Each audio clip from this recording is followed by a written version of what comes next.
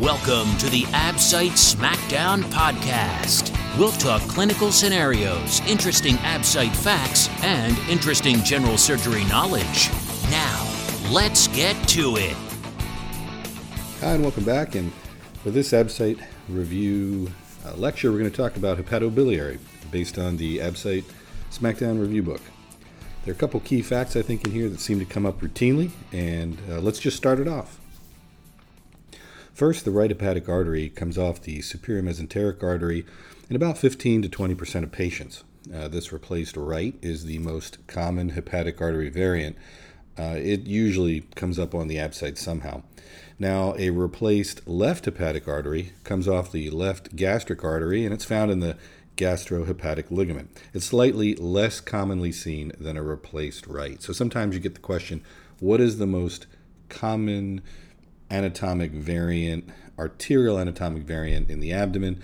And the right hepatic artery off the SMA coursing posterior to the common duct. That's going to be your key typically for that question. Remember, the falciform ligament contains the remnant of the left umbilical vein, and that falciform ligament separates parts of the left lobe of the liver into the medial and lateral segments. So it doesn't separate the liver into a left and right lobe, it separates the left lobe into the medial and lateral segments. The ligamentum teres hepatis, that means straight line ligament of the liver, extends from the falciform, and again, that is the remnant of the obliterated left umbilical vein. It goes to the underside of the liver, kind of almost connects up to the ligamentum venosum back there, one of the fetal bypass tracts. The Absite Smackdown podcast. Visit the Smackdown at absitesmackdown.com. Cantillet's line is this imaginary line, and that's drawn from the IVC to the gallbladder fossa, and it separates the liver into the left and right lobe. So that's Cantillet's line. Now, Cunard segments can be lined up with the left and right lobes, and really good to see a cartoon of that here. We have some on the Instagram page. That's daily.absite.fact. You can take a look there for daily Absite facts with cartoons and drawings and photos. And this is a good one for that because you can see more easily that the left lobe lines up with Cunard segments 2, 3, and 4, and the right lobe lines up with 5, 6, 7, and 8. Remember, segment 1 is the caudate lobe. Now, the gallbladder sits typically under segments 4 and 5, and the portal triad enters its segments 4 and 5, so there's a lot of action there. Now, remember, on the test, the segments are typically written with Roman numerals instead of 1, 2, 3, 4, 5 that we used in the Absite Smackdown review book. Most liver tumors are supplied by the hepatic artery, and that's interesting because it's true for both primary and metastatic tumors. That also will come up a lot of the times on your Absite. There's a certain relationship of the portal triad structures, typically, and anteriorly, most ventrally, the duct and artery sit, and then beneath that area are the portal vein and this what we call sort of empty space. I do that because my name is David and it spells out Dave. For the specific relationship, remember the most lateral structure in that is the duct, common duct. The artery is medial to that, and beneath both typically is the portal vein. Couple things. Remember that the hepatic artery is the only artery in the body that naturally has a thrill. You can find it not just by cleaning off the area of the porta hepatis, but also by palpating it. You can feel a thrill in it. There are a couple other odds and ends that typically come up for the liver. And for example, macrophages in the liver get a special name. They're called Kupffer cells. Remember that the Pringle maneuver, when you get your hand in the foramen of Winslow around the structures and compress them, whether that be with a clamp or a Ramel tourniquet, the Pringle maneuver will not stop bleeding from a replaced left hepatic artery because that's typically not in the porta hepatis there. And it also, more importantly, won't stop bleeding from hepatic veins or the IVC because they're not there. So remember that Pringle maneuver is clamping the portal triad in the hepatoduodenal ligament. Now, the portal vein is formed when the splenic vein joins the superior mesenteric vein. That's typically how it's described. However, prior to the splenic vein joining the superior mesenteric vein, the inferior mesenteric vein actually enters the splenic vein earlier. So it's the area after the confluence of the splenic vein and inferior mesenteric vein. That area joins up with the superior mesenteric vein and forms a portal vein. So the portal vein is not formed from the inferior mesenteric vein and the superior mesenteric vein coming together. It's not how it works. A couple other important facts about the portal vein. The portal vein delivers 2/3 of the flow, the blood flow to the liver, but that blood has less oxygen content than arterial blood. So even though the portal vein delivers 2/3 of flow, it delivers roughly half of the oxygenated vein to the liver because it's just got less oxygen content. The hepatic artery delivers the other half of oxygen and 1/3 of blood flow. The left portal vein supplies segments 2, 3, and 4. The right portal vein supplies segments 5, 6, 7, and 8. And note that the caudate lobe, segment 1, is not included in there anywhere. There are no valves in the portal system. Just remember that. Some other miscellany that comes up, miscellaneous facts. The hepatorenal syndrome is typically associated with a low urine sodium. Remember, cholangitis is the clinical triad of fever, right upper quadrant pain, and jaundice. Cholangitis and hypotension, along with a change in mental status, that gets called Raynaud's pentad. And the treatment is typically IV antibiotics, fluid resuscitation, and emergent drainage of the area, including the common bile duct. The Absite Smackdown Podcast, bringing you the best for your Absite review.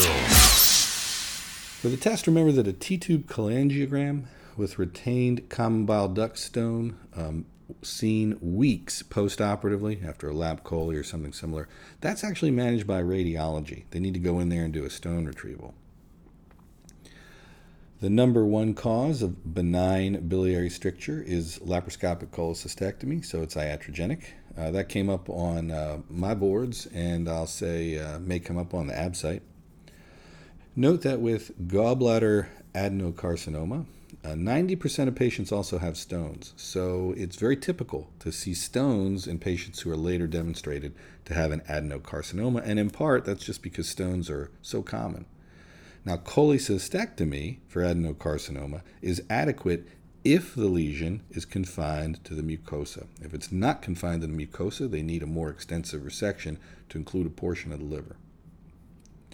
If there's grossly viable tumor from that cholangiocarcinoma, do a regional lymphadenectomy, do a wedge resection of segment 5, and you need to skeletonize that portal triad and take out all the nodes that you can find there. Remember that a porcelain gallbladder is associated with a 30 to 65% risk of cancer, and they need typically a cholecystectomy. That's the treatment. Remember the hemophilia triad, and that's GI bleed in a patient with jaundice, right upper quadrant pain. It can be very challenging to figure this out. It's sometimes seen after trauma, where the biliary tree and arterial systems sort of heal together, making a connection. And it can occur very quickly. Some do have a Harrell bleed, and there's argument about what percentage have a Harrell bleed, where they'll bleed and then stop, and then they have a significant bleed later. So that early bleed heralds the bleed later on. The workup and treatment for this is an arteriogram. When it comes to the gallbladder, remember that the gallbladder just concentrates bile. It doesn't make bile, and it does that by active absorption of sodium and chloride, and then water follows. So it has an active pump, and then water will follow that, concentrate the bile. Hepatic adenoma, there's about a 10% rupture and bleed rate. They do have malignant potential.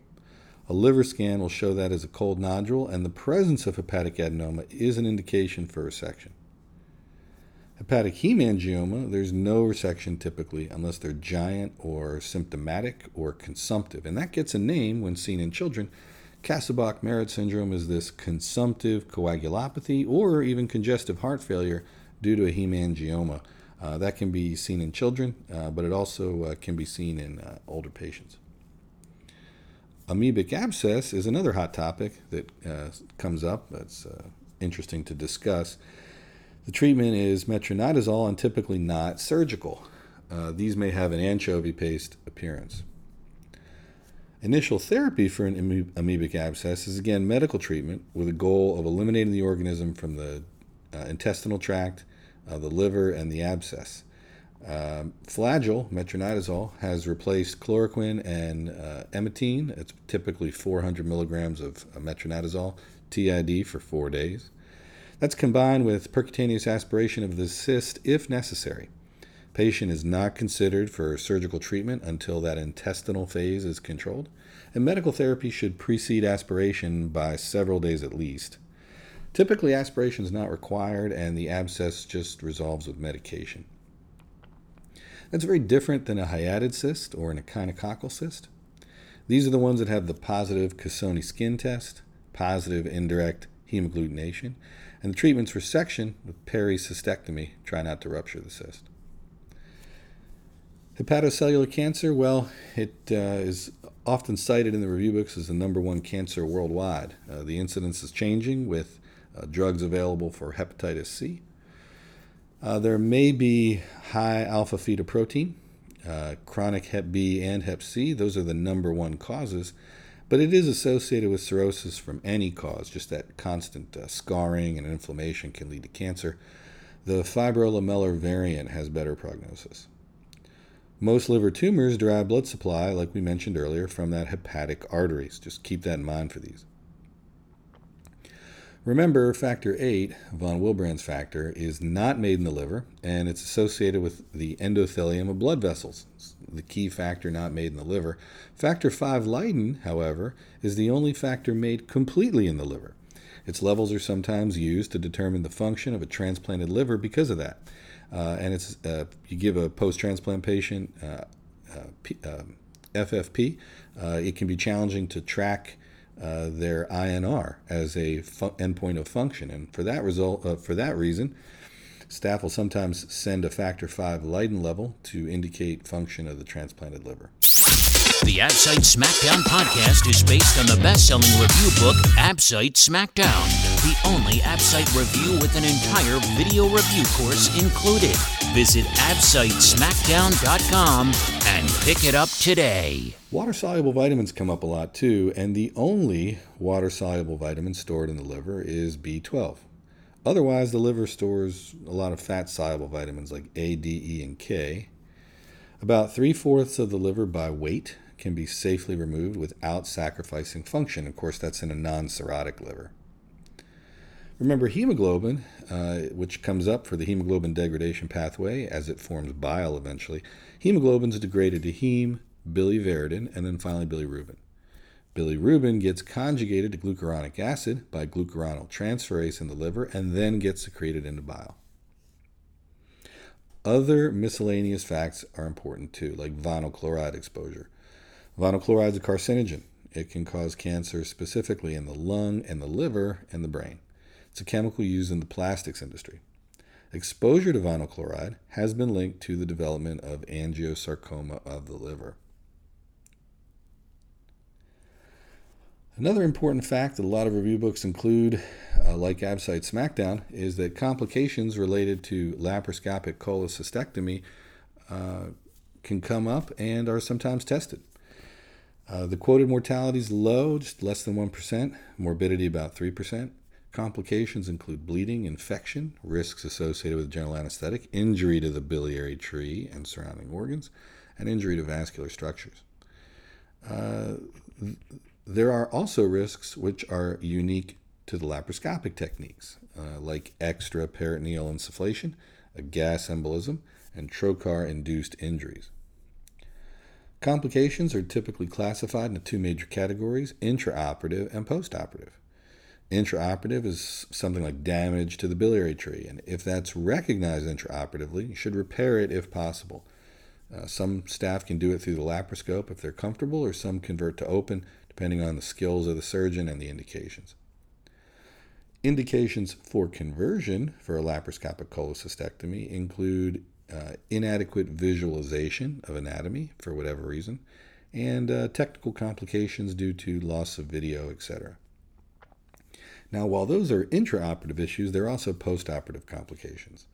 And these include focus on early recognition, early repair, and proper identification of biliary anatomy prior to undertaking a reoperation. That can be with ERCP, etc. So the focus here again on postoperative complication is diagnosis and diagnosis early.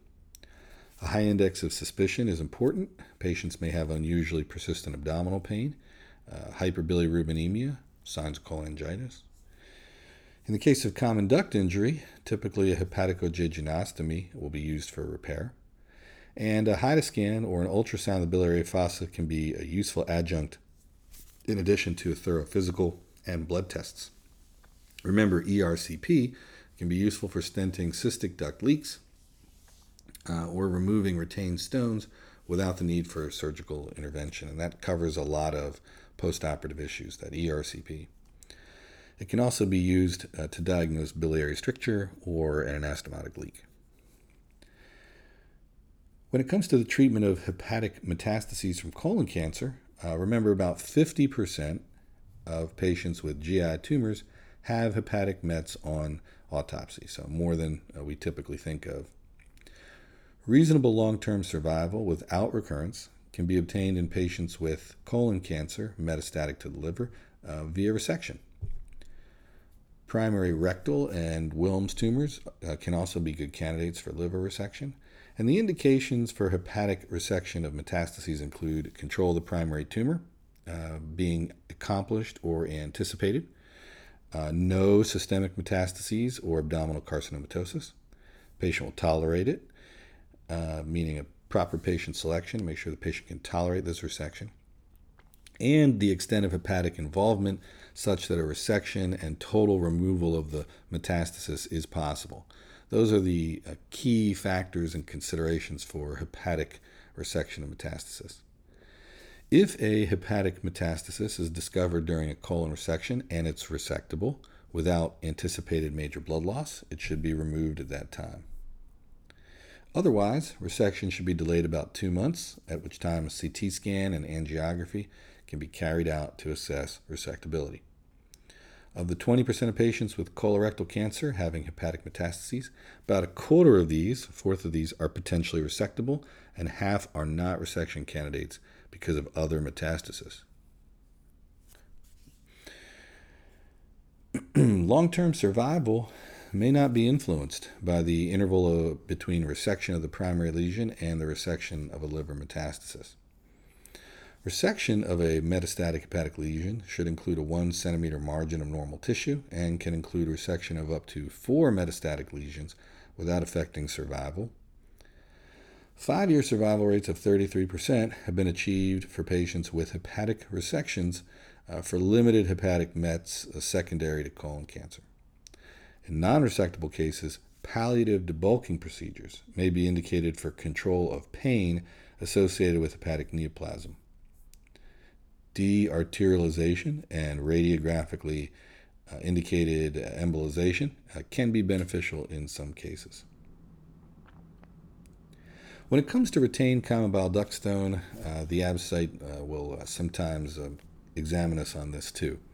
These are best treated by endoscopic sphincterotomy, where the success rate is about 90% and mortality is low at about 1 to 1.5%.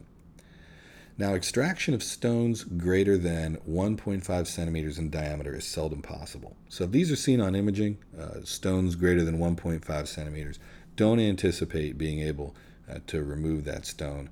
And many staff say don't attempt extraction of stone when they're that big, that large, because it just won't occur.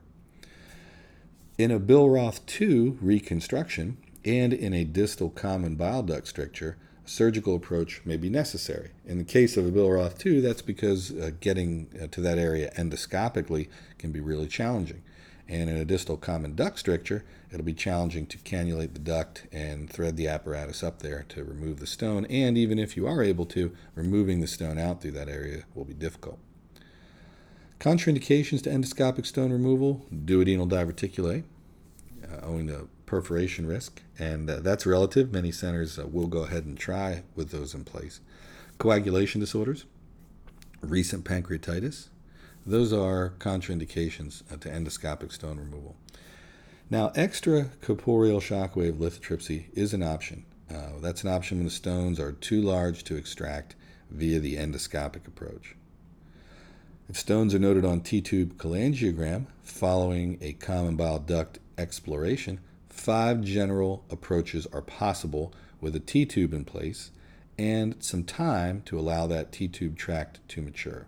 So again, these are approaches when you do a T-tube cholangiogram because you've left the T-tube in place after a common bile duct exploration. So those T-tubes give you options after a common bile duct exploration. Many people will leave them owing to stricture, owing to risk of postoperative issues after a common bile duct exploration. So here are 5 general approaches once you've left the T-tube after your common bile duct exploration.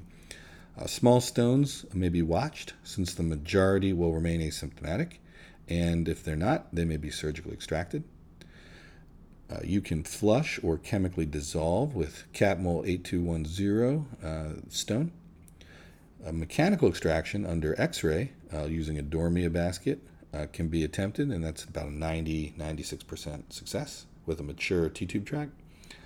Endoscopic retrieval with a transduodenal papillotomy can be attempted, and that's if the T-tube approach is unsuccessful. And operative intervention is an option.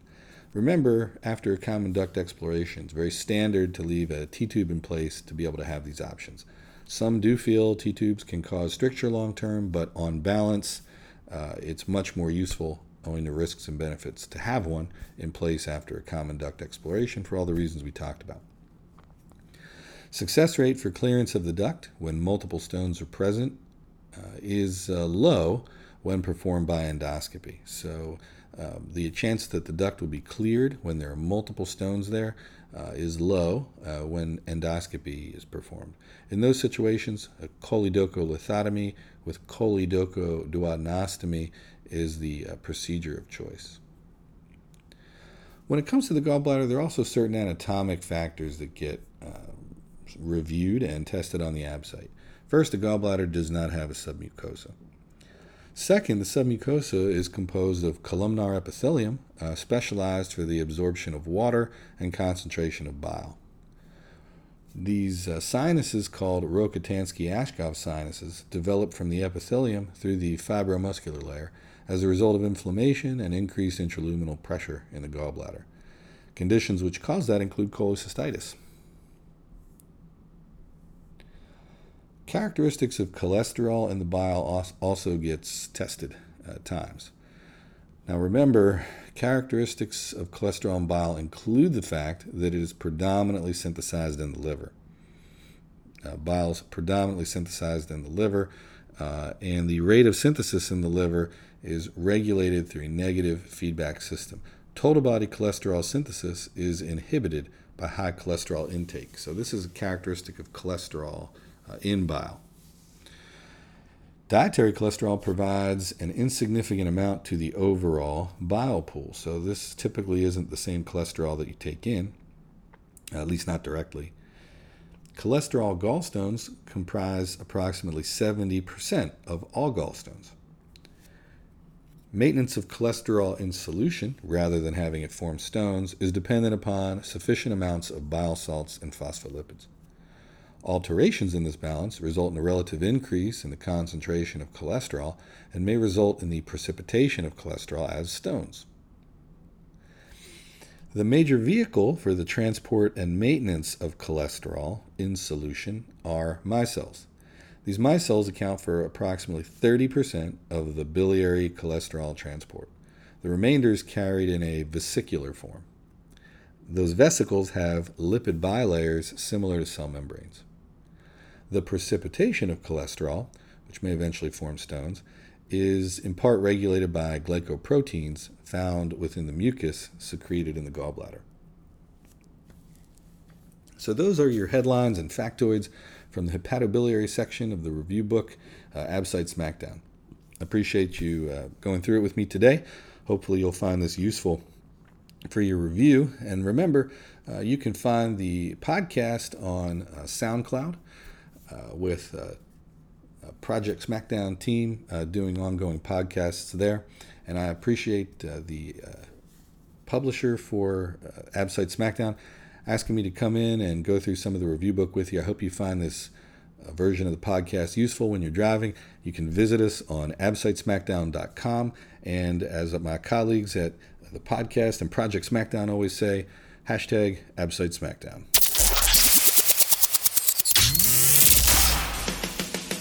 Thanks for listening to the Absite Smackdown podcast. Visit us at absitesmackdown.com for more great Absite facts.